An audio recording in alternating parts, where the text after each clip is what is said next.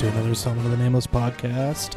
It's me, your host, Samuel Forrest Butler, and this is a brief introduction into the Star Wars podcast. Well, I wouldn't say Star Wars in general, even though it kind of was. We bounced a lot, but it's the post-Episode 9 review episode, if you want to call it that. The problem is I accidentally deleted 8 minutes of Collin's audio by accident. Will I ever learn? Probably not. But hopefully I can do a little bit better on that. But tune in and enjoy the episode with the great Collin McGrath. Stuff from those leaks that claimed to happen, like the reason Palpatine wanted a family was because, Vader killed me, so I want, Vader killed me because of the power of love, so I want to find a way to corrupt it for myself and start a family. And when I read that, like, as soon as the Han Solo thing happened after reading Game of Thrones leaks, I'm like, if this is true, I'm going to walk out of this theater. Like, I'm going to rage. Yeah. Yeah, it had so many different, there was just so much jam-packed into it. And I understand they had to close, like, they had to tie up loose ends. Yeah. Like, I get it, because if they wouldn't have had Snoke closure, it would have been like, who was this dude? Yeah, but, like, showing that quick shot of the clones was fine for me. Yeah. Which is, that's pretty much what everyone was saying as soon as they revealed him in Episode 7, like, oh, Palpatine tried to clone himself. Yeah. Well, Yeah. It made sense, too, because it's like, his face is kind of messed up. Like, it would make sense if, like, your first clone would be like, didn't turn out so well. Yeah. I just hated how they jumped right into it. No surprise. Like, we were talking about this earlier, kind of like before we started recording, how much they had to have shot for that movie. Yeah. Editing that mess was probably, oh my gosh. Apparently, like, a 4-hour version exists. It would have to. Yeah. Because, like, Kind of like... you can't tell me that all the planet jumps and all the glorified fetch quests they had, they couldn't have figured out a better way to strategically sprinkle in the Palpatine reveal. Like, well, it's because JJ decided to, splice half of what he was going to do for Episode 8 into this movie. oh my gosh, yeah. That's the other thing, too, is, like, I think one of the overarching problems with the whole series was the production wasn't necessarily bad, but it kind of lacked direction. Yeah. They needed a roadmap for what they were doing, and I feel like they allowed fan backlash to drive what they were doing too much. Yeah. Because, like, for Force Awakens, I understand why it was a New Hope carbon copy, essentially. It's because they wanted to show they respected the original material, and that's what fans have been, mad with the prequels about. They're like, it's too different. We want something like the originals.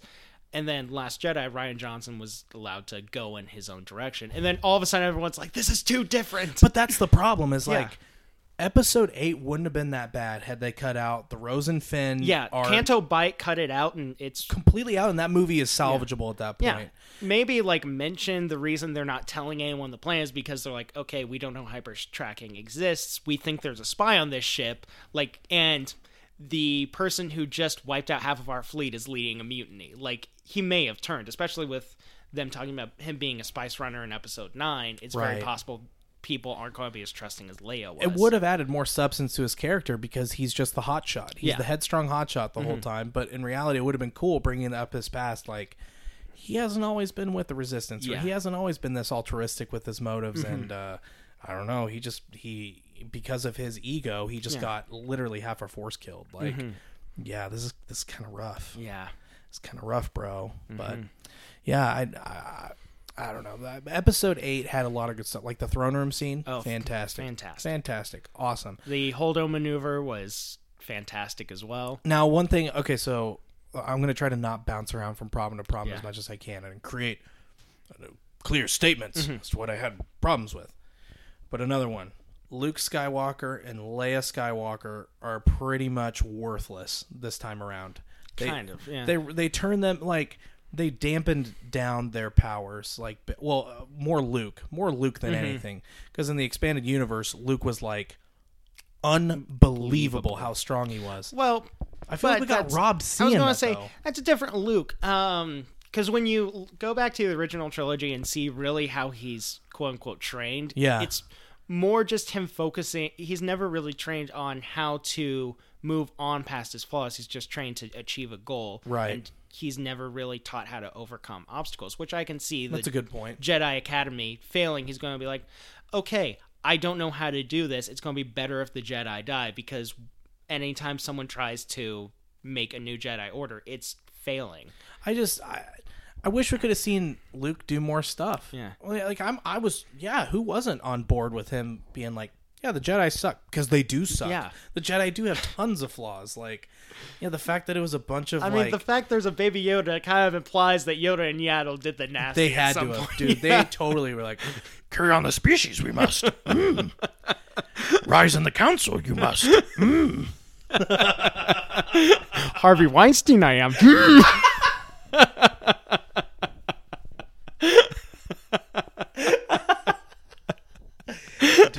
he did. He totally, dude, he totally used his position. Oh. Dude, Yaddle got me too. Which is like the biggest round of hypocrisy ever. Because like if Anakin had just been like, listen, I married Senator Amidala, he'd be like, fuck Yaddle, I did.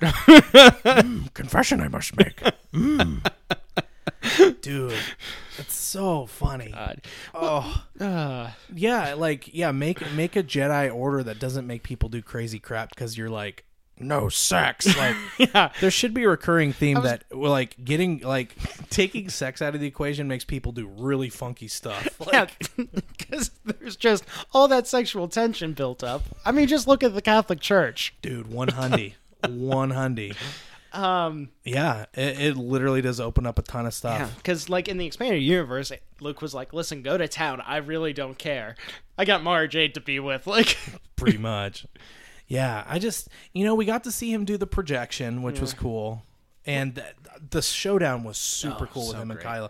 It was very reminiscent of like a samurai type of fighting style, like broad strokes. And I do appreciate that Kylo wasn't arrogant enough to be like, nah, one ship needs to fire on him. He's like, no, that's Luke Skywalker. Everyone fire on him.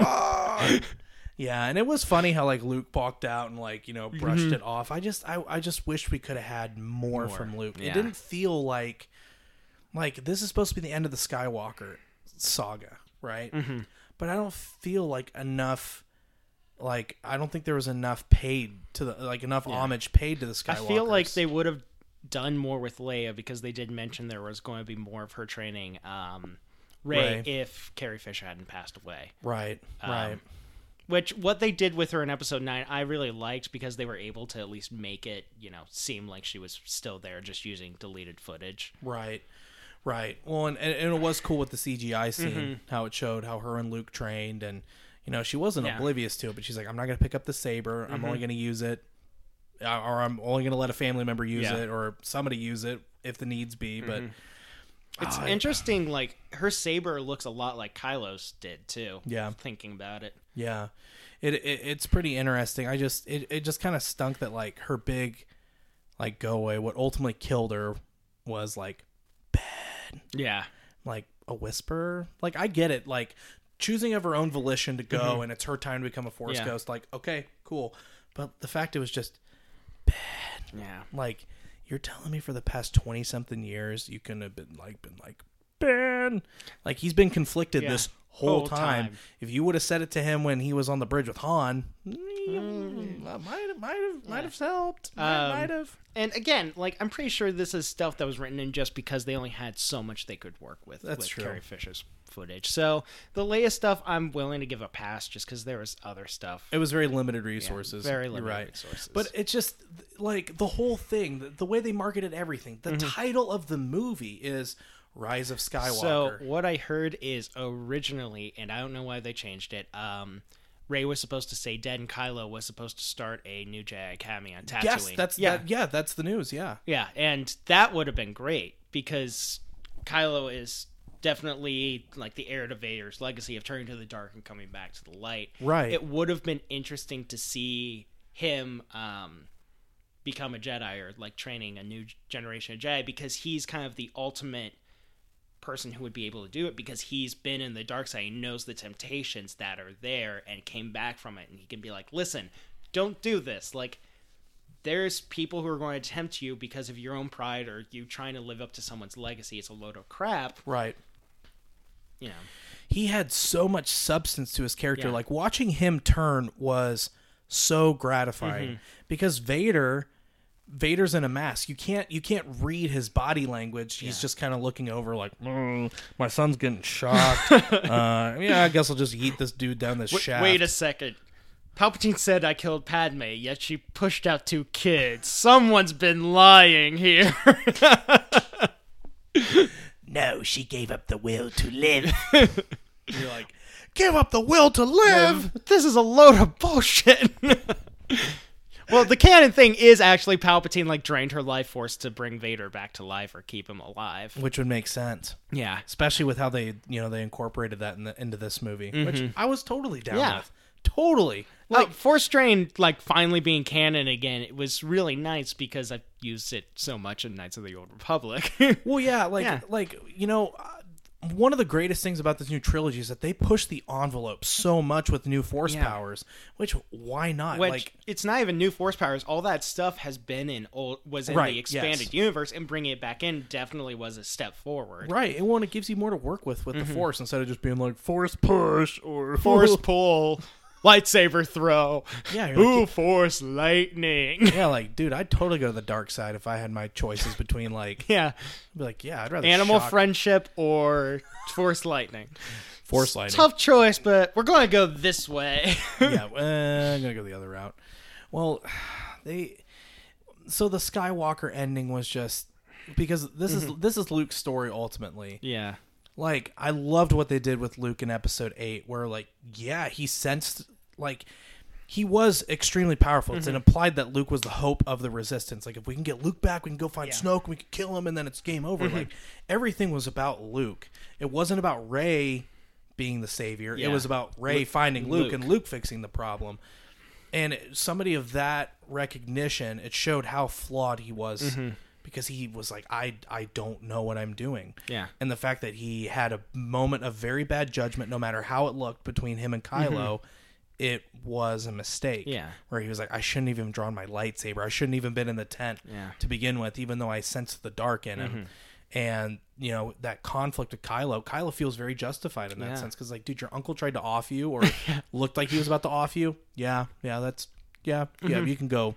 You're fine. You get a pass. You get a pass. Yeah, of course. Nobody would stick around with the Jedi for that, But his character is just relegated into just such a... there's no, like, blatant show of power. And then it's not even the physical manifestation of his power. Like okay, he gets to lift the X-Wing out of the water at the end. Okay. I mean, we get that in Episode 9, too. Yeah, it's like, okay, cool. What else is Luke going to do? Because Luke was touted as such a strong character. Yeah. Okay, he force projects himself across the galaxy. Cool. Awesome. But, and then in terms of, like, wisdom, okay, he comes to the conclusion that the Order needs to die, even though he freaked out when Yoda freaking pulled down the thunder and destroyed the temple. And, like, his bits of wisdom to Rey, it was just like, yeah, I knew you were Palpatine. Big deal. Like, it didn't feel like a large amount of wisdom was imparted upon Rey, like that they were trying to flesh out that relationship of master and apprentice, and it didn't, like, I felt more of a master and apprentice feel with Leia and Rey, which is how, again, if they had Carrie Fisher, I think that was the direction they were taking those two characters, where Leia was going to be more of her master, because people have always wanted to see Leia take more of a forefront because she's badass. Yeah, totally. Consoles, a dude for this old guy he's known for like 5 hours dying when her entire planet was wiped out. Yeah, like... Yeah.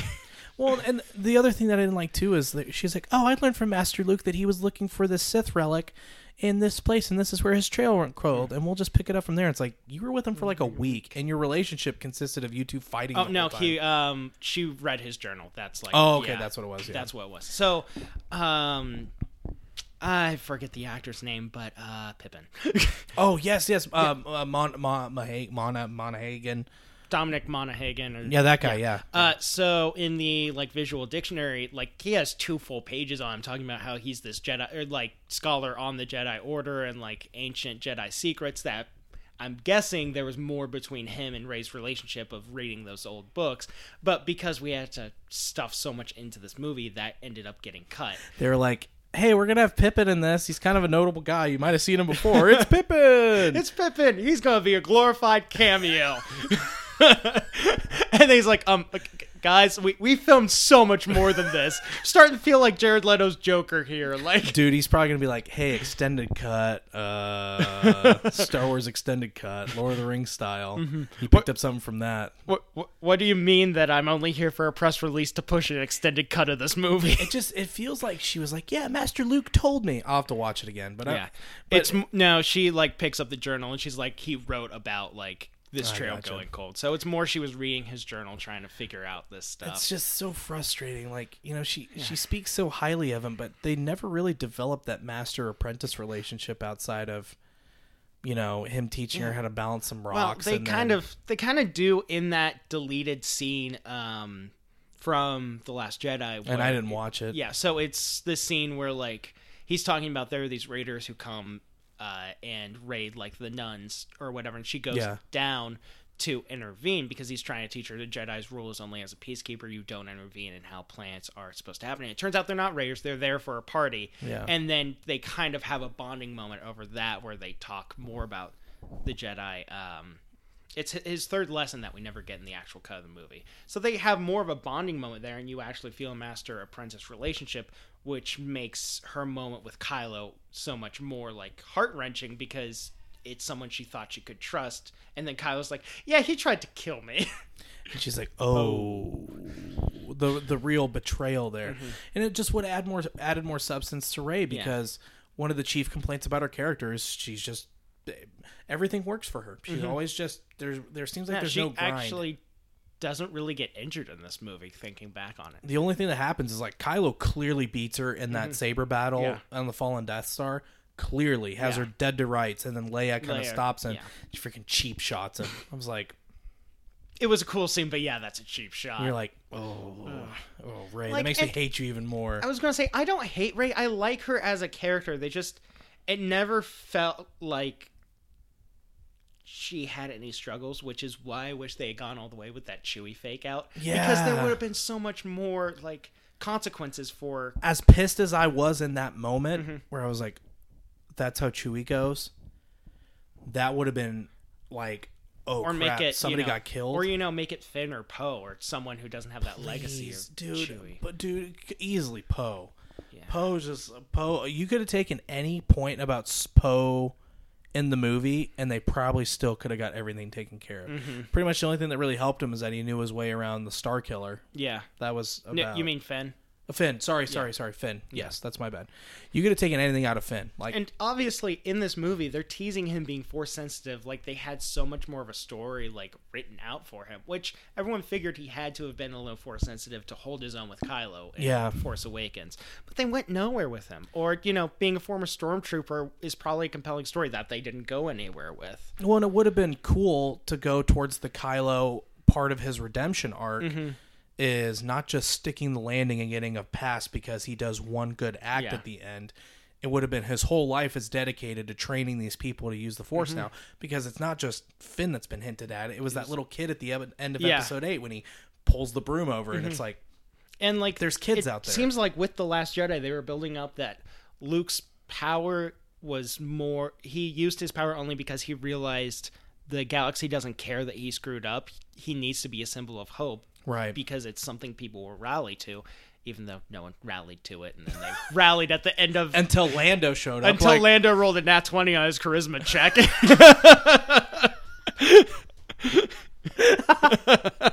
Dude, that was another thing I hated about this movie. No one showed up when, we were under siege, but now that everything's hopeless. Now that we're literally on Exegol. Yeah. On Testicle Planet. And that was, I don't want to say that's a stupid name for a planet, but like, you took the word icicle and just put X instead of an I. Like, oh, here's another thing that pisses me off too. My little brother and I made the mistake of getting on Reddit. Star Wars does have like, a history of just taking some lazy names. Like Mon Calamari was literally named because some guy had calamari for lunch and they needed a. I always found that so interesting. Yeah. It was like, calamari, and Akbar looks like a squid, and the other species with the tentacle faces, Yeah. and 3 fangs are also like squid-like. Yeah, you're like, okay, all right. but Weird. at least they took it and like expanded on it to make it be like, okay, we know what we're doing, but this is what the local people look like. Like, we're going all the way and wearing this on our sleeve, as opposed to Exegol. There's ice on it. And maybe someone's going to be executed because the Sith. The planet was really cool looking, though. But one thing that kind of ticked me off, I made the mistake of jumping on Reddit. Oh, God. And I jumped on a thread. Mm-hmm. And I just commented randomly on something where they talked about how cool the scene was when Rey hears all the Jedi's voices and gets up and does her thing. And I was like, yeah, I mean, it was kind of cool because I was paying attention to who was talking. Like, oh, I hear Anakin. Oh, that's Ahsoka. Like, oh, they're there. But you can't tell me it would have been so much cooler if she would have had a vision of and you see all of them Force Ghost. Like, dude, that would have been so kick ass. Well, so I think the reason they didn't do it was because it wasn't their Force Ghosts, because they didn't. Not a lot of them had Force Ghosts. No, I would imagine Ahsoka would, because she was very much on that enlightened pathway, like Qui-Gon and Obi-Wan. Well, we know Leia was a Force Ghost. Luke was a Force Ghost. Luke, Ahsoka probably. Vader, or Anakin, Qui-Gon, Obi-Wan, and Yoda. Yeah. That's a great ensemble to have. But then they also threw Sam Jackson and Ayla Secura and Ki-Adi-Mundi. Well, I say Sam Jackson, Mace Windu. Like, they threw in... Pay some respect.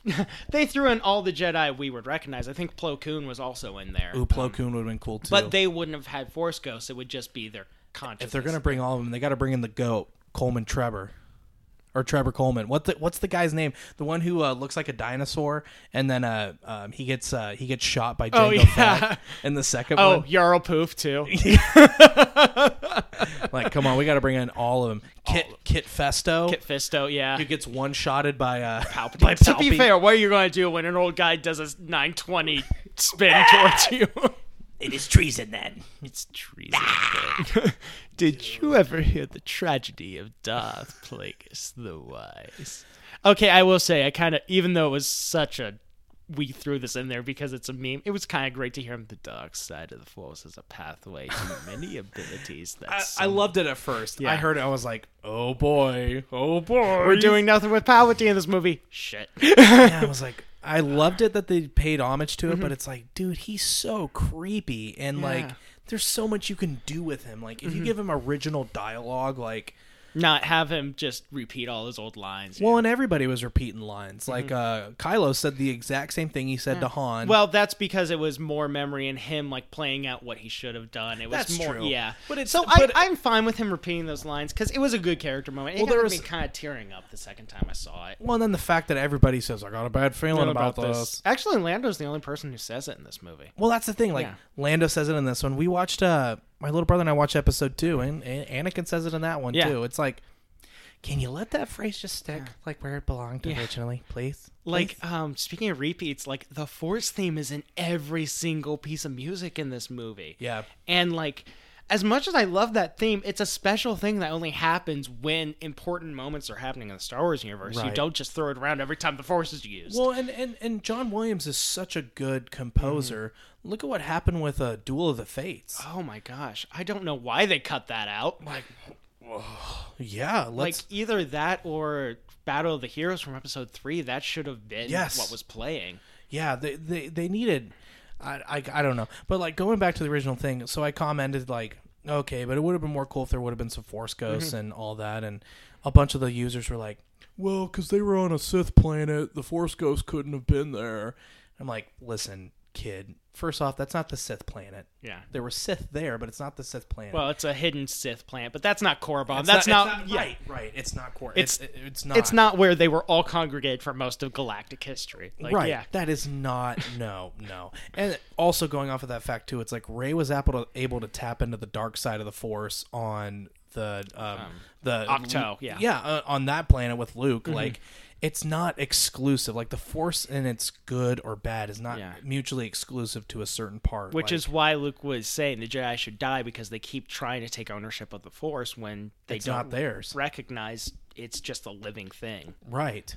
And that's something that really bothered me because, dude, before that. So my favorite, absolute 100% favorite part of that movie, and maybe favorite part of the entire trilogy, was Palpatine with the Force Maelstrom. Oh, yeah.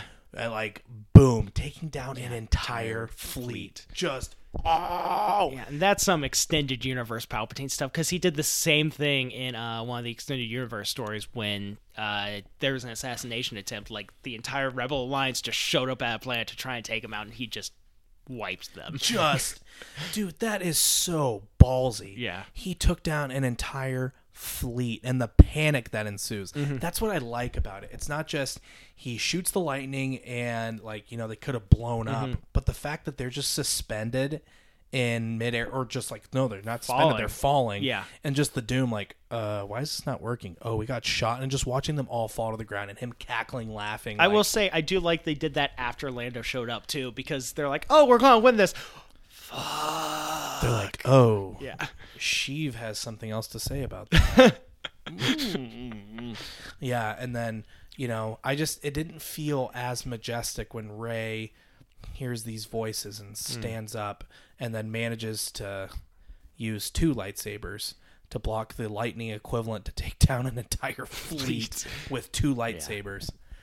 Also, Palpatine's been killed the same way in all 3 trilogies. Right. I'm like, you can't tell me he would have been that stupid again to be like, I'm not going to turn this off. This won't go in my way. Wait a second. This has happened before. I thought, so the first time I watched it, I thought, because I feel like they hinted at this with her training, she was going to lightsaber throw and cut him in half. The lightsaber throw was never incorporated. No. Because, like, I do like how that would have made more sense if Yeah. she's barely struggling to hold him off with one, and then she's like, "Wait a second, I have another." Just freaking yeets that crap. Because she even does, like, that's her kind of losing control in her training, or that's how she was doing combat, was she could use her staff and then could use the lightsaber to, or she throws that lightsaber at one point. Right. Well, and it sucks because Kylo didn't even really get to have a part in that fight. Kylo doesn't have a single line after he's redeemed except for "ow." He just gets yeeted down that hole. Yeah. And then comes back. then crawls back up. Somehow. How cool it would have been if we could have got the Nolan theme from the third Batman. Oh, yeah. When he crawled. But it's funny, though, because the chanting gave me chills. Oh, yeah. With all the acolytes. Have no idea who they are, why they were there, or where they came from, but it was cool. Dude, that was so cool. yeah. Just seeing how, like, the way it was shot, too. Like, the color scheme was perfect. Well, like, what was cool? Well, so I did notice some musical cues. One, when Rey finds out she's a Palpatine, it plays more of a light side version of his theme. And then 2, during that battle, the chanting is, I think it's either to the tune of his theme. Like, there was some repetition from John Williams there of, like, either Duel of the Fates or, like, that kind of low. yeah. Yeah. But man, what chilling scenes. Like, that's why I don't completely disregard these movies. I'm not that pissed off about it. At the end of the day, like, it's a brilliant project. Like, you still got really gratifying things that came from it. It's just it could have been better. At the end of the day, it's a franchise I've loved since I was 5 years old, or as the movie says, I've been in this fight since I was 6 years old. But, like, I don't think they could ever do something that would make me just swear off it completely. Apart from another holiday special. What's the little one's name? Lumpy. Dude, Lumpy's just sitting somewhere like, when's Dad gonna come home? I wouldn't come home either with that cackling little... Dude, that was so funny. Especially because, like... Dad's been on a smuggling run, and he hasn't been home in a few days. I just love it how, like... I'm pretty sure... A lot of people said Leia was drunk for that. Oh, yeah. Like, they were all on something. Could you imagine reading that script and just being like, oh, he's got to be kidding me. Luke was, like, in his Malibu, like, tan. Like, Han Solo did not want to be there. Harrison Ford was just like... why am I here? Why am I doing this? Money. Pretty much. Then he got the paycheck. It's like, the same thing that was going through his mind for Crystal Skull. Why am I here? What am I doing for this? Why am I doing this? This is ridiculous. But you know what's funny about Harrison Ford is his acting style makes it seem like he never wants to be in the movie that he's cast in. Well, like, even in interviews for, like, The Force Awakens, he's like, I did this for a paycheck. Like, yeah, cash. Duh. Man, the scene with him and Kylo was so strong. Yeah. I was going to say, I hated it at first because I thought they were making him a Force ghost. And I'm Right. like, you are breaking all kinds of canon here. You're just like, oh, don't you dare. Don't you dare. I'm like, I'm fine with you bending some stuff, but just straight up, he was never a Force user, but his ghost is here. And you're like, wait a second. And then, watching it again, I'm like, okay, this is actually a pretty powerful scene. When he's like, it's a my memory, and I'm like, okay, the Death Star is still it plays pretty powerful with the Force and like echoes of what Han Solo and all that stuff. I still think it should have been Anakin. Oh my gosh, dude!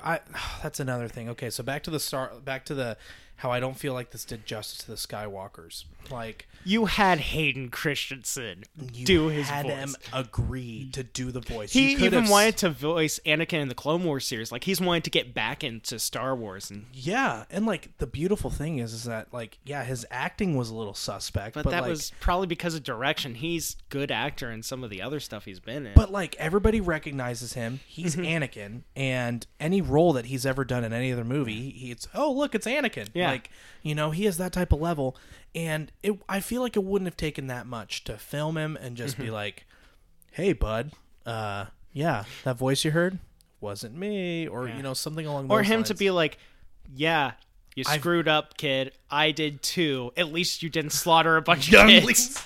He's like, it could be worse. Or if they really wanted to build that, Kylo and Rey relationship, be like, don't do what I did. Don't kill the woman you love for the dark side. It's not going to get you anywhere. Yes, because it gets rid of that whole weird kiss. Or even the kiss. Okay, yeah, like the kiss was kind of weird, but like the fact that like you're telling these people who are Force sensitive that they need to get rid of romance because it affects their ability to manage the Force. It's like, I mean, it is very, Game of Thrones, love is the death of duty, but they were also sworn to like an order that they were supposed to serve unquestionably. Well, and if we bring in the equation too that like progeny has a huge part to play in potential power, like one of the biggest reasons Rey's involved is because Rey, like, Rey's Sheev, a Palpatine. Yeah, Sheev's like, complete the ritual. Also, can we talk about the fact that as far as we know, Palpatine got more than Luke did canonically. Dude.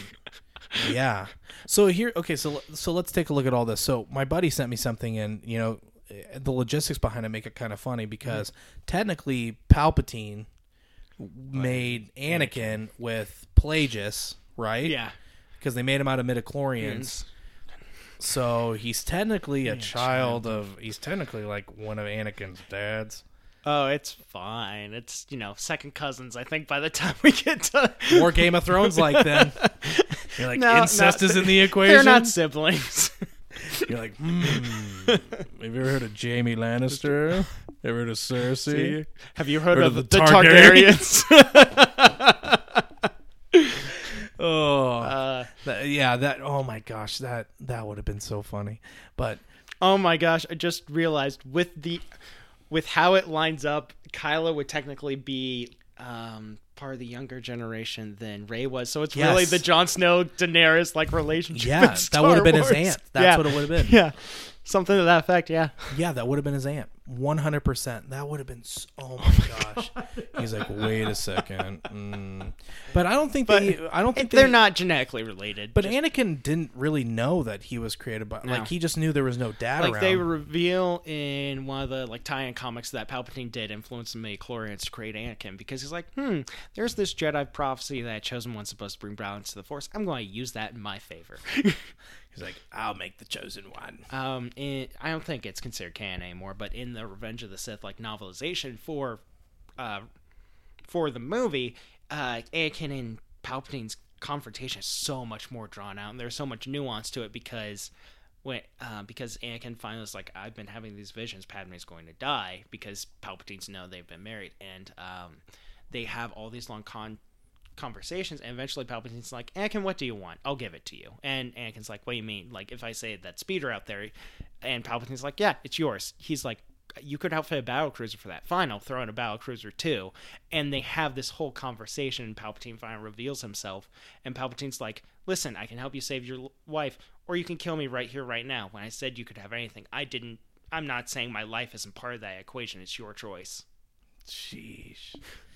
We knew the Sith knew about the Chosen One prophecy. We weren't going to sit behind and just let it happen.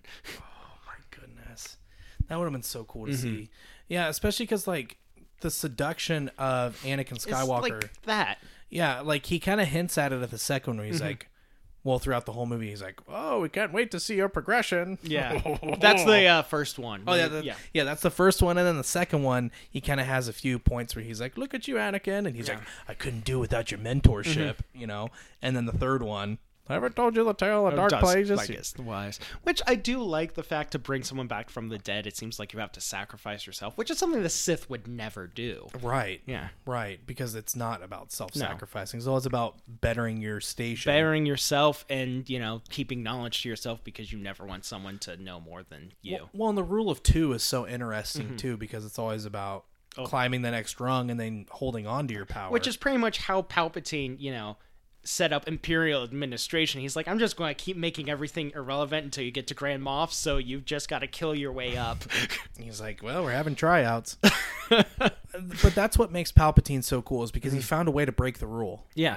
Because he's like, yeah, you can kill me, but I'm not going to die. Like, I'm just going to transfer my conscience into another clone. Or I wish they would have explained how he had, survived, because either he transferred his consciousness or... Man, instead of going on 15 fetch quests, I would have so much rather would have seen Palpatine giving the nuances. Like, also, just not even, it wouldn't have had to been 20 minutes worth of content.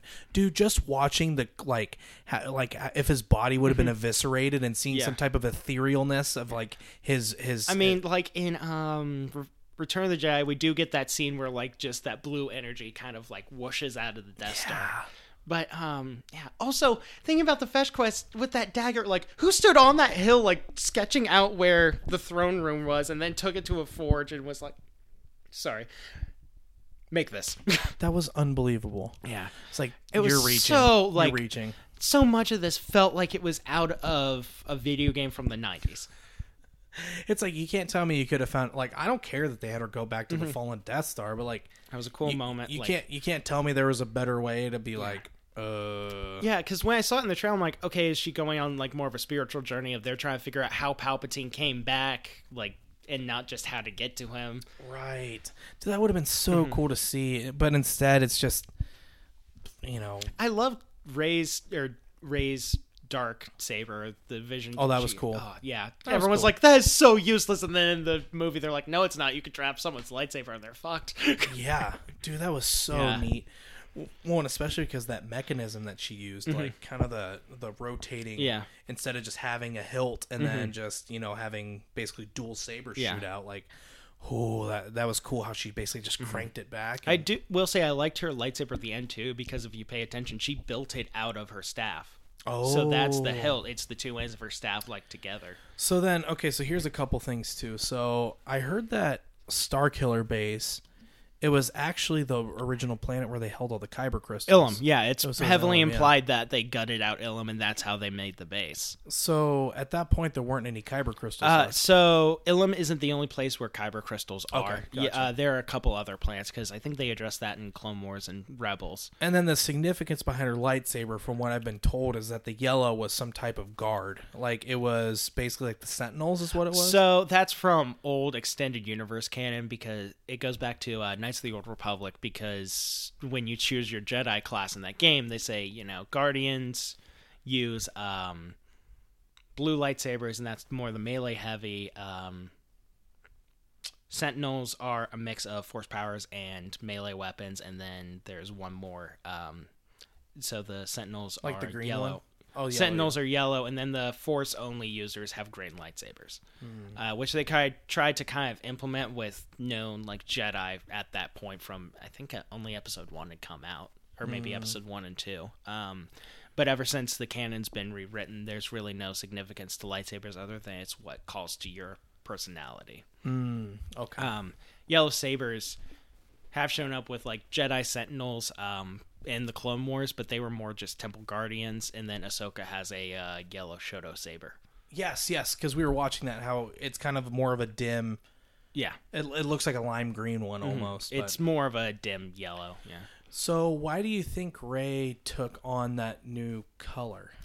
I'm guessing it was the only kyber crystal she could find, because she may have just found more supplies from either a hideout Luke had or Obi-Wan's hut. Or maybe if Maz had one. Maz may have had... We never found out how Maz found Anakin's lightsaber.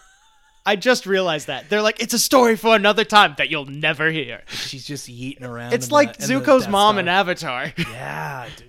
We never found out about Zuko's mom. There's a comic book that came out that talks about Zuko's mom. And, yeah. I didn't know about that. But yeah, like, the thing that I don't like is Disney has made it, you have to read like all the books to really get like all the subtle nuances they're doing in the movies. And I don't like that, because originally the Star Wars books were there because someone was bored and like, I want to write more about this. Well, it held us over from 1983 until, like, what? 1999? 16 years. And, like, there was a lot of stupid shit in there. But there was some good stuff, too. We got the Old Republic out of it, but for every Old Republic, we got the Yazan Vong. Right. Yeah. We're Force immune. Oh, God. Like, oh, please. There's a lot of different influences, but yeah, maybe it was kind of like because you know how Mace had the purple lightsaber, and that kind of symbolized his balance of how, and then like his fighting style. Yeah, his fighting style of Vapad is taking the dark side of the Force inside yourself and channeling it. Man, Mace Windu was such a badass. Yeah. Oh, it sucked. That was such a heartbreaking scene. That's what this movie kind of missed, is like the heart. There really isn't much. Kylo and Han having a final talk, and then that that is huge. But then like when Leia goes, we're like, okay, like all right, she's peacing. Yeah. See, like it would have been better again if Carrie Fisher hadn't died, but you knew it was coming. Thanks a lot, Carrie. Nah, but like. Not that I'm saying, oh God. But when Kylo died, everybody expected Kylo to die because he was a genocidal war monger. Which is why it would have been so much better if he was the one making the academy at the end. Like, I have to redeem myself and make sure no one else takes this path again. That would have been hilarious if like if Rey would have lived too, and they show up back to the base with Kylo, and they're all like, "Party's over. This party's over." Isn't that what Mace says when he shows up? That's what Mace says when he shows up in episode 2, yeah. That's another guy. Count Dooku was a cool character. And like, the whole problem of you have to read the extended universe stuff to understand, or the books and the comics to understand what's going on, goes back to between episode 2 and episode 3. Because there were so many great Clone Wars stories that... A lot of stuff. That really like highlight why Anakin was falling out of favor with the Jedi. Because... there's one planet called Jabum in the old canon where it was essentially the Star Wars version of Vietnam, where like pretty much every Jedi who went there died apart from Anakin. They were there to like fund a rebel group, and they ended up losing, and they were supposed to take refugees, and Anakin took his clones and literally force choked someone from getting on the escape pod, and like the entire planet hated Skywalkers from there on out. Like Luke showed up to try and get them for the rebellion, and they almost executed him. Oh my gosh. Yeah. Like, yeah, we've got a little bit of a touchy history here. Your father left us all to die. Even though we were promised to be saved. New canon, there's still some good stuff, like the stuff that happens on Umbra, and Anakin, Ahsoka, and Obi-Wan going to Mortis, where they have to deal with the father, the son, and the daughter. But it'd be really like, that's the thing that's gonna stink, especially with something that's been around for 40 years. Like, there's going to be so many what if scenarios. Like, what if instead they would have gone this route? Like, I feel like there's a lot of different things they could have done with this movie. And I feel like, again, one of the biggest missteps was not using Anakin's Force Ghost at all, because it felt like they were building up to it this entire time, with Kylo's entire arc being around wanting to be a better version of Vader. Yeah. they couldn't have even gotten him to just stand with Luke and Leia when they're on Tatooine. Like That pissed me off. I'm like, and Anakin. Literally, That's the original Skywalker. that's the original Skywalker. It literally have him standing there would be solidifying the entire fact. like everything revolves around him. Yeah. Like if Luke wasn't the one that saved the galaxy at the end of episode, it was Anakin. It was he brought Anakin. balance to the Force. And the only reason he was that weak is because his suit was made to basically be owned by Palpatine's Palpatine, yeah. advantage. Yeah. Yeah, Palpatine literally designed that suit so Anakin could never overthrow him. Right. Which, joke's on Yeah. you. You don't want me to overthrow you. What if I throw you over this railing? the Curb Your Enthusiasm thing. Yeah. Oh my gosh. Yeah. I just felt like that was such a slap in the face. It's like you got his voice. Like you got him to speak dialogue for the show. Had even been like publicly warming up to him because he was at the most recent celebration. Like he has a picture with Mark Hamill where Yeah, like why not get him in this? Because literally even people who hate the prequels would be like, yeah, that's pretty nice. Like, well, and especially because the fact that you kept him out of it, it makes it seem like him yeeting Palpatine means nothing. It literally meant nothing because Palpatine just went off and took another body, and it's like, did Vader not know about that? I'm guessing he didn't, but like he knew about the whole Force Ghost thing because he shows up at the end of Jedi, and then we never see him again, even though we see Yoda. Right. It's like, were you just doing fan service here? It feels like you were just doing fan service here. Because the movie is predicated upon fan service. That would have been the ultimate degree of fan service. Yeah, and it would have been fine. And because, everybody would have loved it. Again, there's good and bad fan service. There's good fan service, like most of The Force Awakens is there for fan service, but it's to get fans back into the fold, and it still made story sense for what they were doing. Well, because apart from the fourth Death Star, but well, and the other thing too that we kind of have to look if we're getting the big picture and about like the direction they took, is because a lot of people complained about the prequels. Yeah, a lot of people did, even though there was a lot of good stuff with it. Like the fact that if you brought up prequels, were like, oh, it's not the originals. Yeah. Like it was automatically deemed it was some type of lesser quality. Yeah. So they felt like they had to, elevate the level and all right, let's really draw from these elements of 4, 5, and 6. Which is why I like The Force Awakens. Even though it was, I didn't have a problem with it. Yeah, and it had cool stuff too, like when Kylo stopped a blaster shot. Yeah, like oh my. Also, like that never comes in again past Force Awakens. Now that I'm thinking about it, he never uses it again. Talk about a character that had real his character development was flawless. Like him as a character, you can't help but root for him. But his power level, that's so frustrating in franchises like Transformers, for example. Optimus Prime, they never get his power levels right because it's like first movie, it's like Megatron mops the floor with him. The second movie, Prime is God, and then wait, which Transformer movies are we talking? The second one. So the no, like Michael Bay or the Michael Bay ones. Well, no, the second one is when he dies.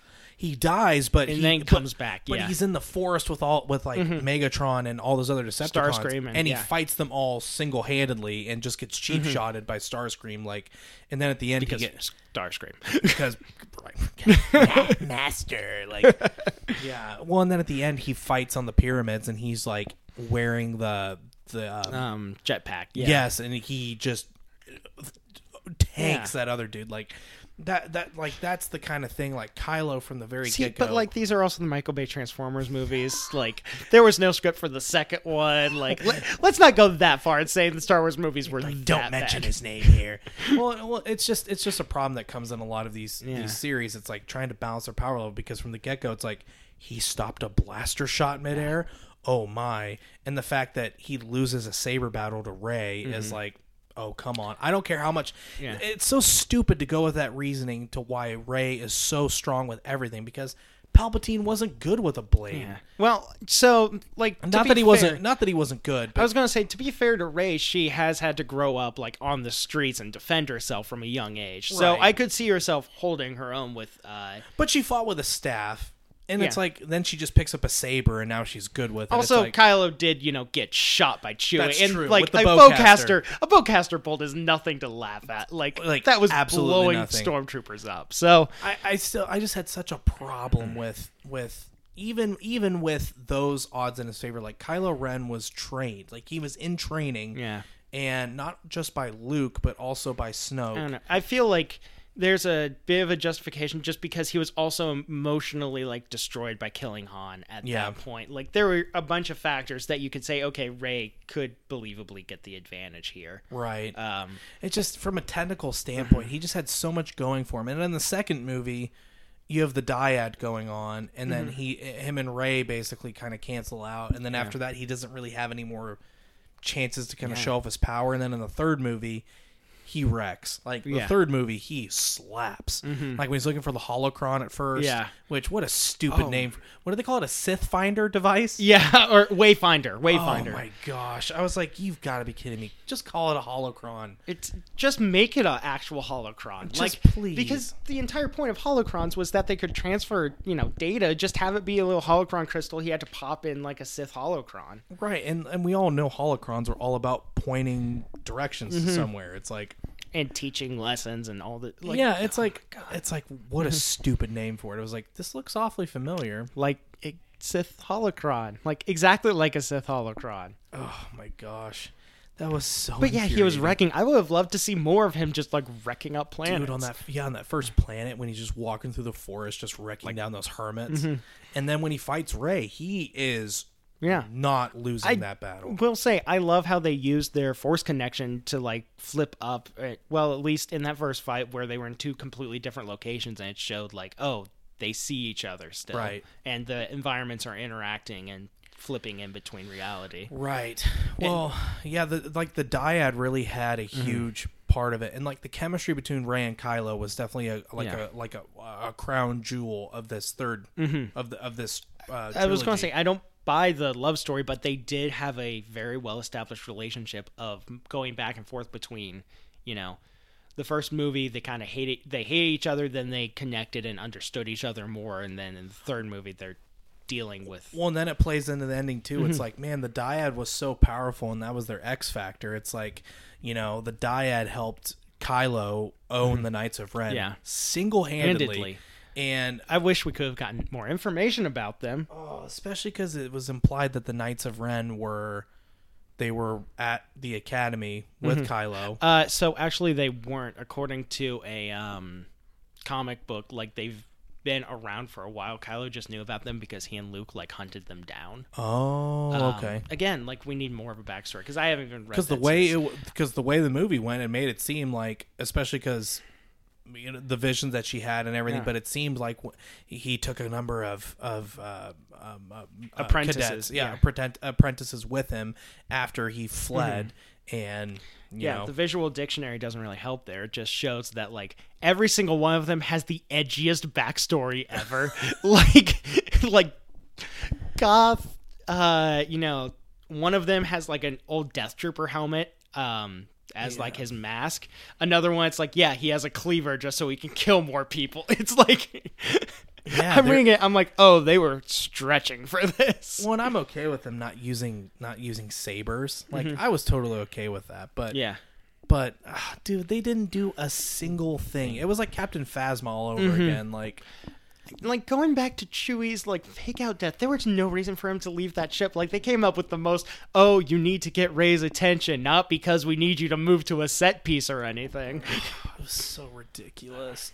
Man, that was a huge letdown, because I was really looking forward to the Knights of Ren just pulling up and being like, sorry, we're kind of, like, badass here, and good luck. Hey, you remember the Praetorian Guard? It took you a while to defeat. Like, we're 10 times worse than them. Like, easily. Yeah, that was so frustrating. So, like, another point of the movie where, like, the happy-go-lucky people who saw it were like, yeah, it's great, it's the best one of the series. It's like, I find it very hard to agree with that, because stuff like that, like, I just feel like the way that they edited the movie and how much stuff, like how many scene changes they had, how many setting changes they had, and all these, and like the first half of the movie, it felt like half the scenes were cut off like 5 seconds too early. Like, you got no atmosphere for any of these places. It just felt like another set piece, where Star Wars is always prided itself. Even the prequels, like, each location, each planet has its own culture and own people, and you get a sense of it whenever you're there. Right. Well, and you get the little droid who ends up ultimately knowing Dio, yeah, and he's, you get that. That's the only reason he's there, like, and to sell toys. Yeah. Pretty much. And Babu Frick. Babu Frick was funny. Babu Frick was nice. He was C-3PO had some good comedic lines in this. Wait, I thought of another solution. And it was hilarious too how, that's the only language he can't speak, considering he's programmed to speak. Well, he can speak it, he just couldn't. Oh, he couldn't. His programming was his against programming forbade him from from letting anyone else know what it said because of like some Senate resolution, which I thought was hilarious. Yeah. I was like, yeah, like that sounds like, I think about that when I'm encountering a problem. Like I have some really bullshit reason that I can't get this fixed, and that seems like, it was like, that's kind of funny. Yeah. Like, yeah. Well, especially when he finally does read it and his eyes turn red and he's just like all monotone, like, oh, okay, all right, cool, well, sweet. Oh man, so I have mixed feelings about them wiping his memory because it comes back. Like so much of this is like, oh, death fake out, but they're not dead. We swear. But wait, they're not. There's more. Like, because they teased you with the line, I'm taking one last look at my friends. And I thought it was going to be him having to access his memory banks from, like, the prequels or from, the original trilogy. And he was seeing a vision of, Anakin. Everyone. Or, like, everyone he's... Because him and R2 had interacted with almost every major character in the series. Yeah. And him just looking at them, and it's like, we need to... you're not going to be able to see this again because of whatever story reason they were going to implement. And I was like, oh, that's going to be like a heart-wrenching scene. But nope, it's just, oh, I'm taking one last look at, these people I really haven't adventured with in these movies. Well, and especially because didn't he say that it's really risky anyway? Like, he didn't trust R2? Yeah, but that's more just the fact, like, he and R2 have bickered ever since the first movie. Yeah, it felt like a cop-out. Also, it's like, dude, let him die. Also, like, he's like, oh, R2's memory banks are notoriously bad. And I'm like, okay, but like he remembers the prequels and you don't, so it might, again, that might play into more the fact 3PO's had his memory wiped so many times that he doesn't trust R2 just because he's like, oh, I've known R2 my entire life, but I don't remember these things. He must be malfunctioning. Yeah. I just, that was just another aspect. It was just like, oh, come on. Also, can we talk about the fact that apparently the Emperor made like thousands of Star Destroyers with like no one realizing it and was able to make all of them Death Stars? Yeah, mobile, you take Star Destroyers and add the artillery on them to destroy planets. When that happened, I'm like, okay, this is stupid, but if this is building toward a space battle, this is going to be like Return of the Jedi on steroids, where you had that tension of, oh, that thing can wipe us out if it gets a shot in. We need to, run away. I'm like, oh, those Star Destroyers aren't doing anything. Cool. You're like, oh, thank goodness they're not going to fly out yet. Well, and especially because they had them all manned and everything, which I would assume he probably would just use clones. Maybe, at that point. yeah. I'll just write it off as, oh, he kidnapped kids and just made massive clones upon clones. But okay, so two things from that part. The whole operation to where they assemble a ground team to go disable the satellite or the beacon, and then they're like, oh, guess what? We don't have to go on the ground, but we're just gonna land on the ship. Also, the fact that like they left the beacon tower still up and didn't like give it a parting shot just in case that's the whole thing. It's like, okay, why don't you just shoot a bomb down there, or why don't you just take a shot at it? Like, I don't understand the whole point of getting on the ground, especially with Star Destroyers who are very much aware of your presence. I mean, I can understand TIE fighters. I was gonna say I can understand the ground team just because trying to get a spaceship down there, they would keep getting sniped most likely. That's true. They need but aerial with the TIE coverage. fighters, I mean, the thing is, the Star Destroyers are like, yeah, they're a problem, but inside every Star Destroyer, there's probably hundreds of TIE fighters, maybe thousands. Yeah. Like, that fleet alone, like, no way. It feels more like they just, copy it. They originally had 5 Star Destroyers, and they're like, no, this is intense enough. We need 20,000. But, sir, this kind of ruins the final act because all they could do is just take a shot, and all they could do is take a shot and everyone would be screwed. No, we need tension. They're like, we need all of them. I will say I can't wait to see how it should have ended for this. Oh my gosh, it's gonna be off the charts. Yeah. But okay, so then with horses, I don't know what the fascination is with like mounted animals, and the last movie we had, on the casino planet. And then on this one, they're like, we're just going to ride woolly horses. I was going to say, like, I understand the woolly horses just because they could jam the speeders, any speeders they brought, but you can't jam organics. But, like... I'm like, why? I feel like we wouldn't hate as much if they didn't have the Canto Bite stuff in episode 8. Yeah. Oh my gosh. But then, and then Finn shoots the hole in the hole in the hole. Yeah. And just the whole time I was like, is he finally going to die? Is he finally going to have a heroic death? Yeah. Because multiple times he could have easily bit the dust. Like episode 8, I think would have been great if he would have saved the day, regardless of Luke popping up and everything like that. Like that would have been a cool send off with him flying into that breaching device, and there it is, or him taking the final shot on the Star Destroyer, and then oh no, it's going down. And the fact that the Millennium Falcon too, when that was shot, like the Millennium Falcon didn't even move while like the ship's descending, and the Millennium Falcon holds the same level. Position. Yeah, it's like this doesn't make any sense. Like you should be going down with the ship to make sure Finn makes it. Like there was just too many parts of that. It was like, oh please, just make this stop. This is so stupid.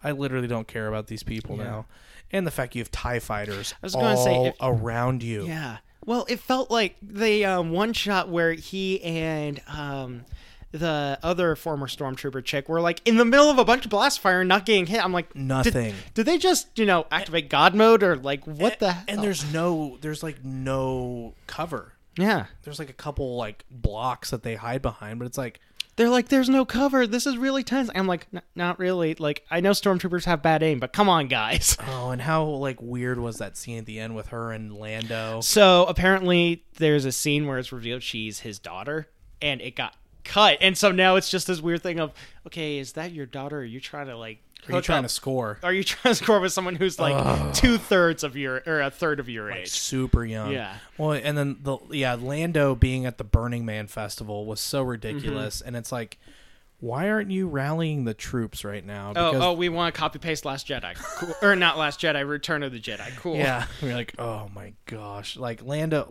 himself. I was like, yeah, but like. He's General Calrissian. Like, everybody was like, oh my gosh, General Calrissian. Wow, this is huge. But, like, okay, why didn't you do anything with that? The only thing he was there for was throw off a couple one-liners, show up when Leia dies, and rally the rest of the galaxy, because apparently he has the most broken charisma stat.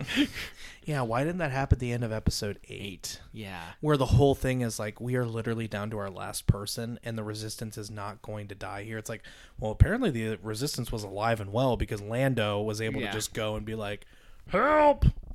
Yeah, because like and it makes, literally thousands from a of story ships point of show view, like they're like, okay, we're down to our last person, but we can stop the First Order here.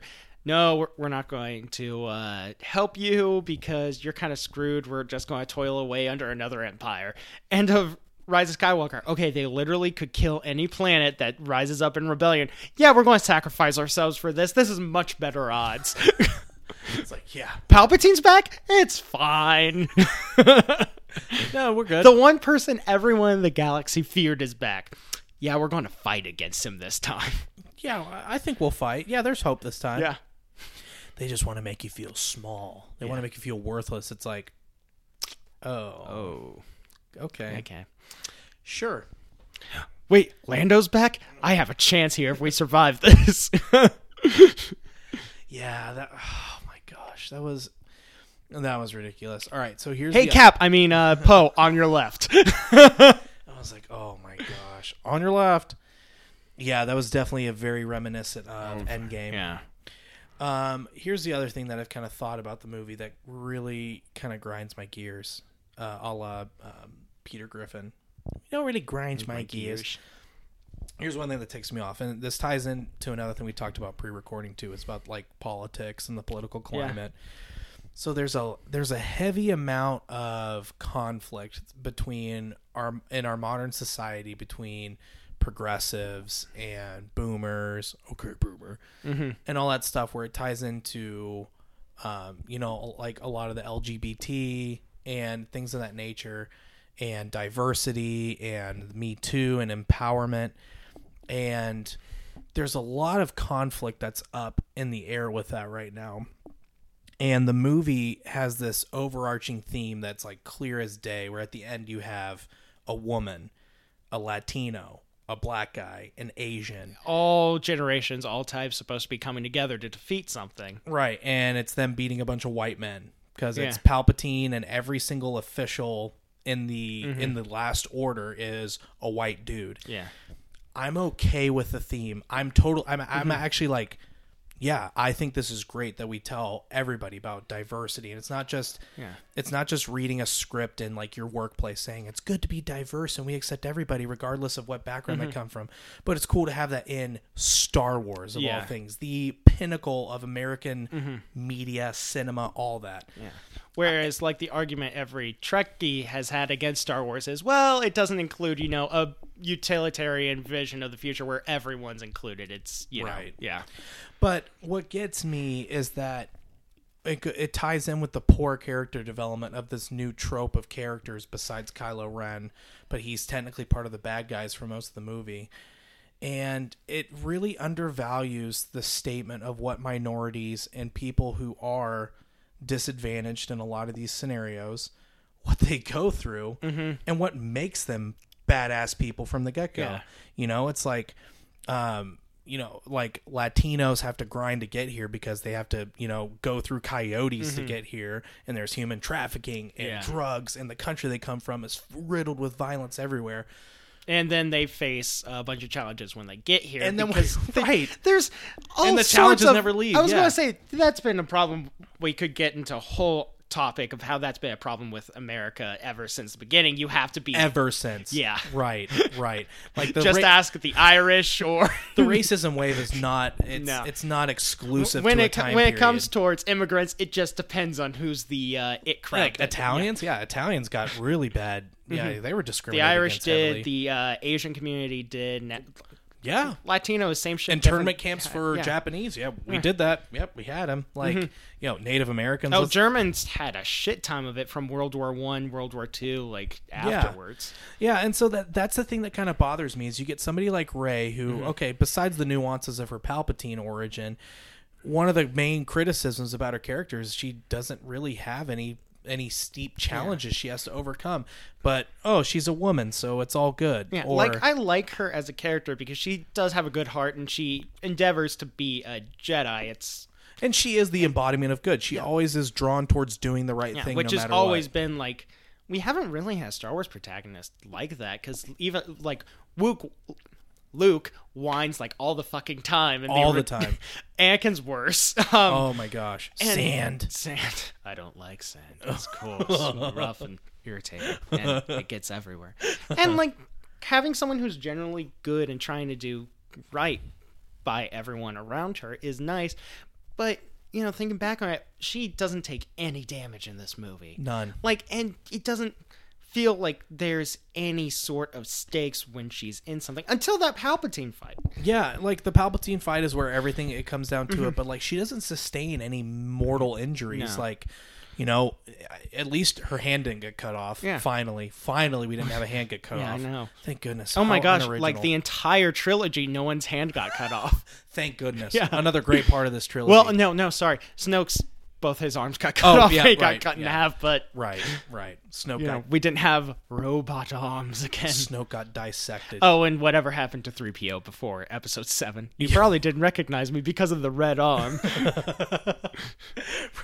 But like, those are the types of things that we get down to where the characters, it was just they were good and they got through any type of grind because they were good. And like the losses, they didn't really sustain any type of mortal injury. Like, Poe, got shot in the shoulder. In this one, like, Finn's spine got severed, but... Yeah, like, but you get those things, but like, they were good because they were good. And it nothing was like, okay, Finn, we knew because he was a disenfranchised stormtrooper. But, like, they were brainwashed from birth, and they overcame that. But there was no follow-up to that. There was no, okay, I killed innocent people. Like, how can you call me a hero when I've done all these terrible things? Right. Like, that's a chief complaint that a lot of people have about the new films. And, Rose was easily the worst character they had. And everybody's like, she's annoying. Whoa. Like, and I mean, I agree. I don't use that as justification for like all the hate the actress got. Unfortunately, Kelly Marie Tran did put up with a lot of bullcrap. Oh, like Star Wars actors. Racist. I was going to say Star Wars actors have put up with a lot of shit. Like the kid who played Anakin in Episode 1, like quit acting afterwards because everyone hated him. Like Hayden Christensen, like got terrible Hayden stuff. Christensen got a lot of crap thrown his way. Like that happens, and that's completely undeserved. I just the whole theme when diversity isn't given the proper treatment, the message is just it's just not as impactful, and it a lot of the people who aren't on the progressive train, they don't see any reason to jump on. If anything, they feel empowered by the message because they're like, you just see it, they're spoon fed everything. It's just because she's a chick, she's good, and it's like, no, it's not because of that. Like, dude, women have had to put up with so much fundamental bullcrap. On a flip side, something that does that really well is HBO's Watchmen. Like, it does a point of making sure you know the history of why, this is a disenfranchised class and why they're badass for overcoming it. Right, and it's just a good element of storytelling, too. Like, man, your heart just wrenches when you think about the crap that these people went through. Like, one of the reasons The Godfather is so impactful is because they take the time to go back to their humble beginnings in Sicily, or when they had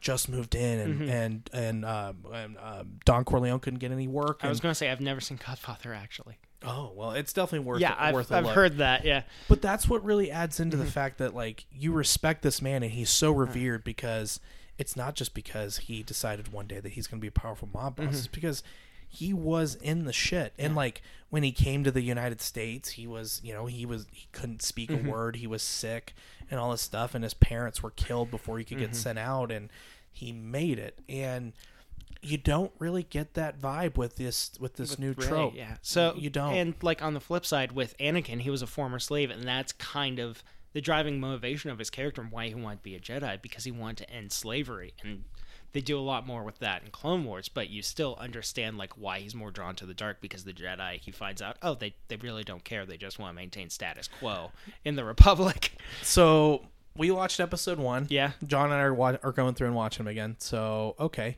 Do you think Qui-Gon purposefully, like, because he could have influenced, what's his name, Watto? Watto. He could have influenced him a little more and been like, Jedi mind trick. Well, it's established Transdotians are immune to Jedi mind tricks. Because he tries to use it, and he's like, no, you will sell this to me for credits. And he's like, no, I won't. What are you trying to do? Some sort of Jedi mind trick?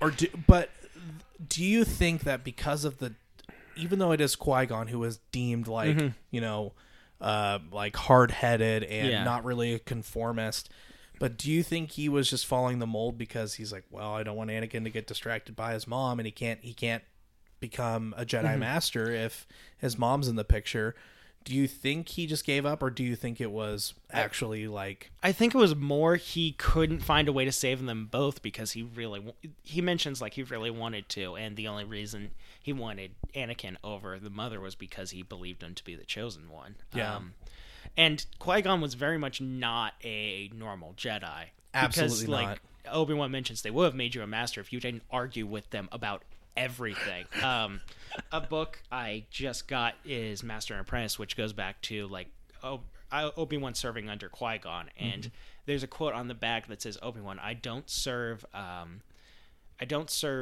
the light side of the Force because tradition dictates it. I don't serve it because I'm supposed to. I serve it because it's the light. It's because he was woke. He's the only one who learned how to live beyond death, so or the one who discovered it. So yeah. So did Sifo Dyas? Because Sifo Dyas was his. Sifo Dyas was just like another Jedi Master. Because Dooku was Yoda's apprentice. Dooku was Yoda's apprentice. But then Dooku was just a friend of Qui-Gon. No, right? Dooku trained Qui-Gon. Oh, that's right. And then Qui-Gon trained Obi-Wan. And then, but Qui-Gon found out about the Force Ghost stuff on his own. Because the Jedi weren't interested in it. The Jedi at that point had their heads up their own asses at that point. They're like, oh, we need to follow tradition and, don't fuck around. And we are guardians of the peace for the Republic, and, the outer world or outer rim can fuck off. Well, and but isn't that interesting though? How it shows kind of the arbitrary nature of the Order and all the shortcomings that came with it because of that stuff. Yeah, which is why Luke was like, "We need to stop this." He's like, "They're a bunch of silly virgins." You literally couldn't tell the Dark Lord of the Sith was running the Republic. He literally hinted at it so many times in those movies too. Yeah, like you just got that vibe around him, and like Yoda would always say like, "Oh, cloudy it is," like, "Oh, the dark side clouds our vision." Yeah. But then you get Dooku in the interrogation scene with Obi-Wan, and he's like, "What if I told you the Darth Lord was running the Senate the whole time?" And Obi-Wan's like, "No, impossible." It's Yeah, like, because the Jedi was so confident that they eradicated them. They eradicated them, and it protected the Republic for so long. There is no way someone could slip in and be that powerful. Which is funny because it's like, why should the Guardians of the Light Side be around when the dark side's not around? It's it's like actually I think it kind of am. Probably is around. Yeah, I do like the fact they're like, we're Guardians of the Peace, we're not warriors. Then why do you have lightsabers? You're definitely warriors. Yeah. Well, and the fact that when a war started, they were all commanding generals, and they're like, no, stop, we don't want to. We're just going to slaughter all these droids. my little brother brought up a funny point. I can't remember if he found it from like the Empire Did Nothing Wrong subreddit. Probably. But he was talking about, he's like, if you think about the moral implications between each side, he's like, the Republic and the Jedi were actually kind of screwed up because they sent, even though the clones were clones, they still experienced a broad range of emotions, and they sent them in to get killed versus the droids were just parts. Well, I mean, there is a whole argument in the Star Wars universe whether or not droids are sentient. That's true, but they are always kind of treated. So that ties into Mandalorian. I was going to bring up the Mandalorian because we kind of got off of Rey just like having no struggle. She has to follow her any real struggle she's faced as a character. Then we got to Luke or Anakin being a former slave. Luke was a former moisture farmer, raised on Tatooine. He kind of he hadn't seen that much struggle, but once he got out there in the world, like after he blew up the Death Star, no one knew who he was. He couldn't be like, I'm the hero of the rebellion. He still had to make a name for himself. Mandalorian is a compelling character because he had a shitty childhood, was brought in by Death Watch, which was essentially a terrorist group, and had to make his own way, and nothing was handed to him, whereas Rey has everything kind of. And that's the tough love culture that they have. Mandalorian culture is hardcore. Yeah. Like straight up. And that's totally embodied in the scene when they're bickering right in front of the smith. Yeah. And, they're like fighting each other, pulling out knives. And it literally does nothing. She just is minding her business. And then this is the way. This is the way. Yeah, like that's why the Mandalorian had just such a cool character. But yeah, let's touch on that, dude. All right. Mandalorian. At least we have the Mandalorian. At least we have the Mandalorian. The one thing to bring the Star Wars community back together. One of my buddies put like he joked about it. I posted kind of a lot of my stuff that I post online a lot of times is just to troll and kind of stir the pot. And so one of I put like, may 2019 be known as the year that original storytelling died and visual effects were cranked up to an 11. Yeah. One of my buddies commented on that after that, and he said, help us, Mandalorian, you're our only hope. I will say, I will give this to the new trilogy. They did go back to the handmade puppetry and using those old school effects. Yes, that did help out. Well, and the fact that you had an episode like episode 7, you have Kylo stopping a blaster shot. Yeah. You have in episode 8, you have what is it? What was the cool episode? The Holdo maneuver. Yes, the Hodor. Holder. I do like that they mentioned, that was a 1 in a million shot. We can't just be, kamikazing all these Star Destroyers. Yeah, they're like, don't give us any ideas. Yeah. The Resistance turns into the rising sun symbol.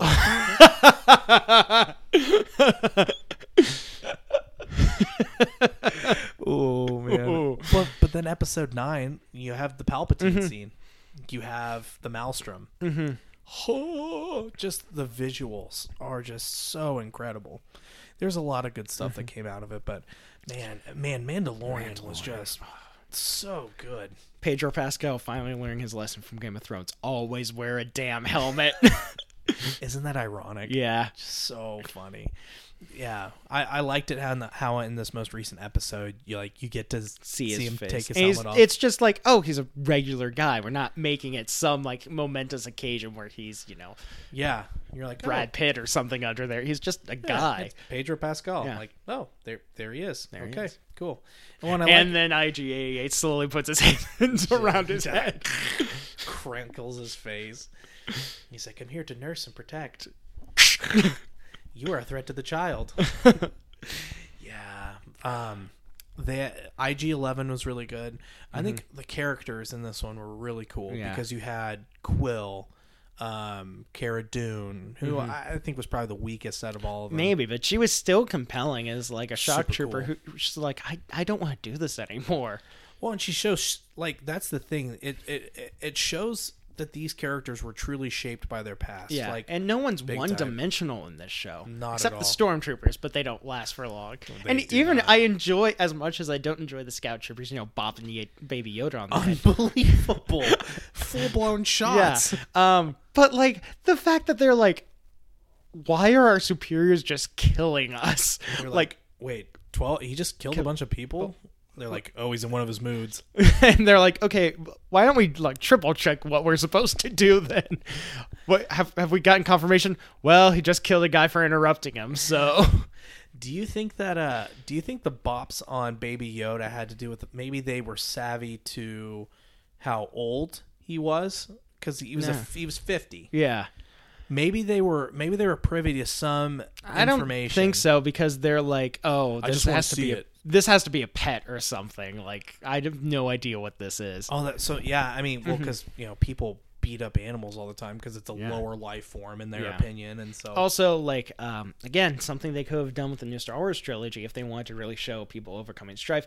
Empire was hella racist, like, exterminate alien races and enslave them just for being alien and non-human. They could have had, like, a main character who wasn't human. yeah. Oh yeah. Well, yeah. That's another funny thing that I thought about too. It's like you have droids, and then you have Chewbacca, but then after that, it's everybody's a human. Everyone. It's like that's why Ahsoka's kind of a cool character because Past season 2 of Clone Wars. well, and Yoda. And Yoda, yeah. Yoda's the other one. The frog sage dude. Yeah. But the characters in this one were so cool. Like Grieve, dude. When you found out he was a magistrate, Yeah. like, disgraced magistrate. but Yeah. it makes sense because his dialogue. You're like, this doesn't sound like a dude who runs a guild. Like, Yeah.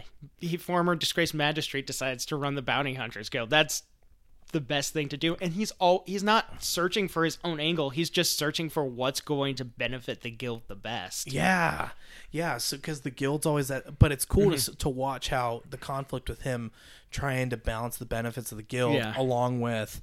This isn't right. Yeah. Like, that child healed me last night. This is something special. Yeah. This is something bigger than just me and my Do guild. the magic hand thing.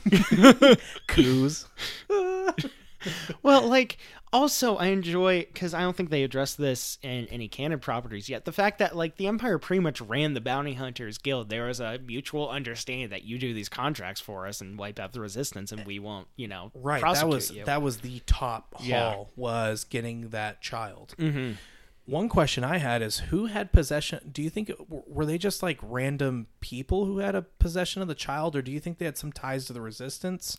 I don't know. Again, like, It's kind of weird to it's think kind about of because if yeah. it was something I'm that guessing it valuable- will be more explained in season 2 because this, instead of just having like a pilot episode, this felt like a pilot season if we're setting up all of these threads we want to explore. Right. Kind of like season 1 of Game of Thrones. Yes. Well, at least we have the books to never come out. Right. I just hope he doesn't kick the bucket. I mean, before- he's only, in his 70s. oh my gosh! I Don't tell think. me that. Yeah. Don't tell me that. He looks like he's in his 90s, but Dude. Anyway, the characters were really like IG-11. The heist, the prison break. yeah. Bill Burr in a Star Wars series. Oh man, just being Bill Burr. I was like a stormtrooper, wise ass. And he makes the joke about the Gungans. Yeah. You're like, whoa. Or the guy who did you watch Sons of Anarchy? No, but I know that the guy who put together Mark Boone yeah. Jr. Yeah, Bobby Munson's in there. You're like, what? The X-wing pilots at the end of that episode were Dave Fiollini. Yes. Yeah, so they were the 3 main directors for this season. Yes, you're like, Yeah. oh, they're in this too. It would have been cool to have a Favreau cameo. Yeah. I feel like maybe that's something. There's one coming up at some point, probably. and he's a good actor too. The New Republic pilot they end up killing, who sets off the signals, Anakin's voice actor from the Clone Wars. Oh, Yeah. You have that too. Mm-hmm. Yeah, and the fact that they got Giancarlo Esposito, who's a great villain in any show. That's the thing, and that's the main villain. And with his get up and the fact he has a darksaber, I'm pretty sure he's trying to turn himself into a new Darth Vader. Yeah, that's why he wants the child to just like take the midichlorians and transfer it to himself, make him the powerful dude. Mm-hmm. Yeah. Dude, Giancarlo Esposito, he's got so many different roles as the bad guy, but like, dude, Breaking Bad. Oh, Breaking Bad is like the definitive. Breaking Bad's good. Did you ever watch The Get Down on Netflix? No. The Get Down's really cool. It talks about the early days of rap, and one of the guys, he has his girlfriend, and he's the dad. He's like this hyper-religious pastor, but he's like incredibly abusive, and he's a dick, and he's basically pissing on his daughter's dream. And it's all because it's like... Well, after abusive, I imagined he was going to be literally pissing on his daughter. Something on his daughter. You're just like, no. I'm like, oh, no. You're like, oh, no, he never did pulled an R. Kelly, but he did... But it's definitely a different type of villainy where it's the piousness behind it, or the piety, to where he is like, oh, because God said so, and you're so disrespectful, and all that stuff. It was a really cool kind of a, I've never seen him not be a bad guy in a show, but it's not just a one-dimensional bad guy. He's got these different angles. But yeah, and then in this one, Moff Gideon. Yeah. Someone who wants to bring back the Empire very desperately and like controls pretty much everything that's left of it. Yeah, like he's the shot caller. Dude, seeing that flame trooper show up was fucking great too. You're just like, oh man. But then another aspect of the show, okay, Baby Yoda. Stealing the show. Stealing the show, not just because he's cute, because he fucking force chokes someone. Dude, when that happened, I'm like, oh. I literally yelled. I was like, yo, what? He choked her. I was waiting for him to break out like force lightning at some point. Oh my gosh, could you imagine?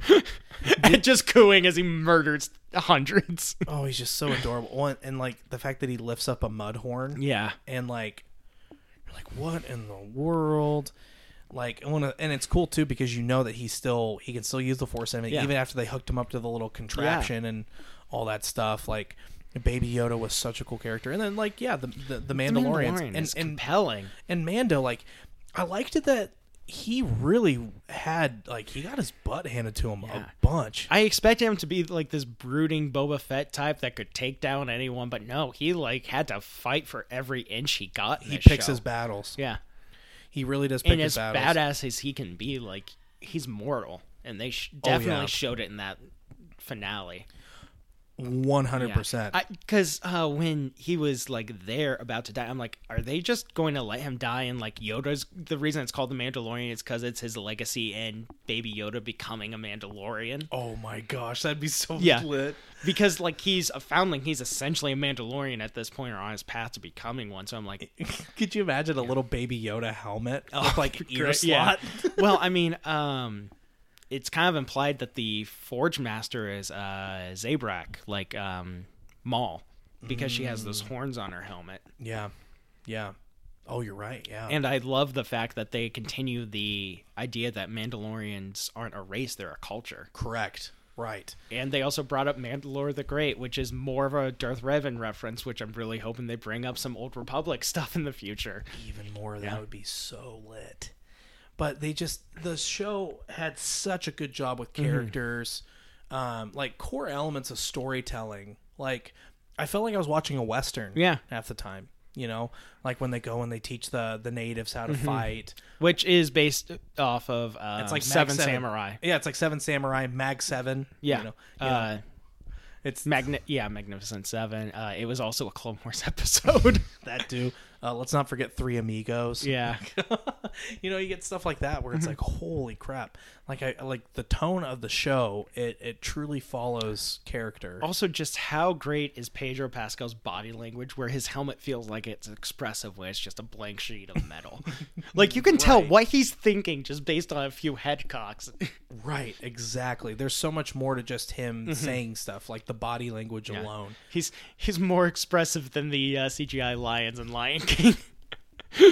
Dude, I loved it too how they showed like a behind the scenes photo with all the He still had the helmet on. This is the way. This is the way. The Mandalorian TV subreddit has banned any photos of him without his helmet on because this is the way. This is the way. Oh my gosh, that's hilarious. Yeah. The fact that they still have that is Dude, just how so it was funny. also heartbreaking just him getting to the Mandalorians hideout and he's like, okay, they can help us, and just the armor pile. all of it. So the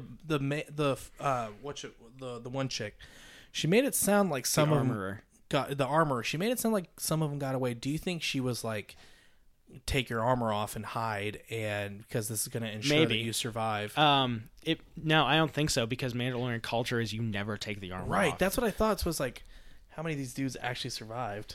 Like, Yeah, so I think it was some of them may have got away, but she was reforging their armor for the future.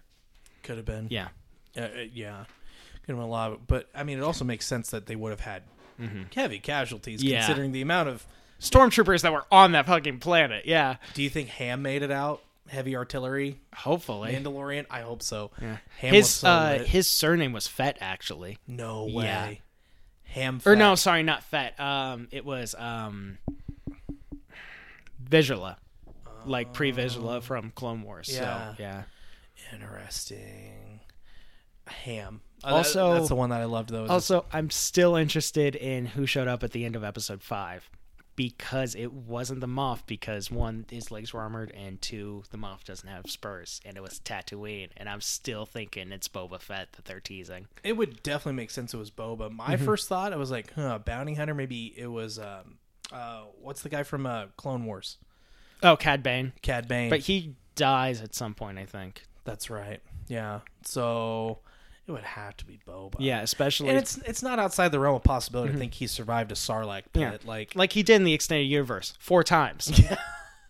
well, yeah, and like that's the thing. Mandalorians are resourceful. Like they have practically every tool at their Also, their, like, that feels like the path they're on. Like, okay, this is Mandalorian. He's going against Boba Fett, who the fan community is like, yeah, he's a badass. Like, yeah, it's inevitable to think that there's going to be some type of conflict. Yeah.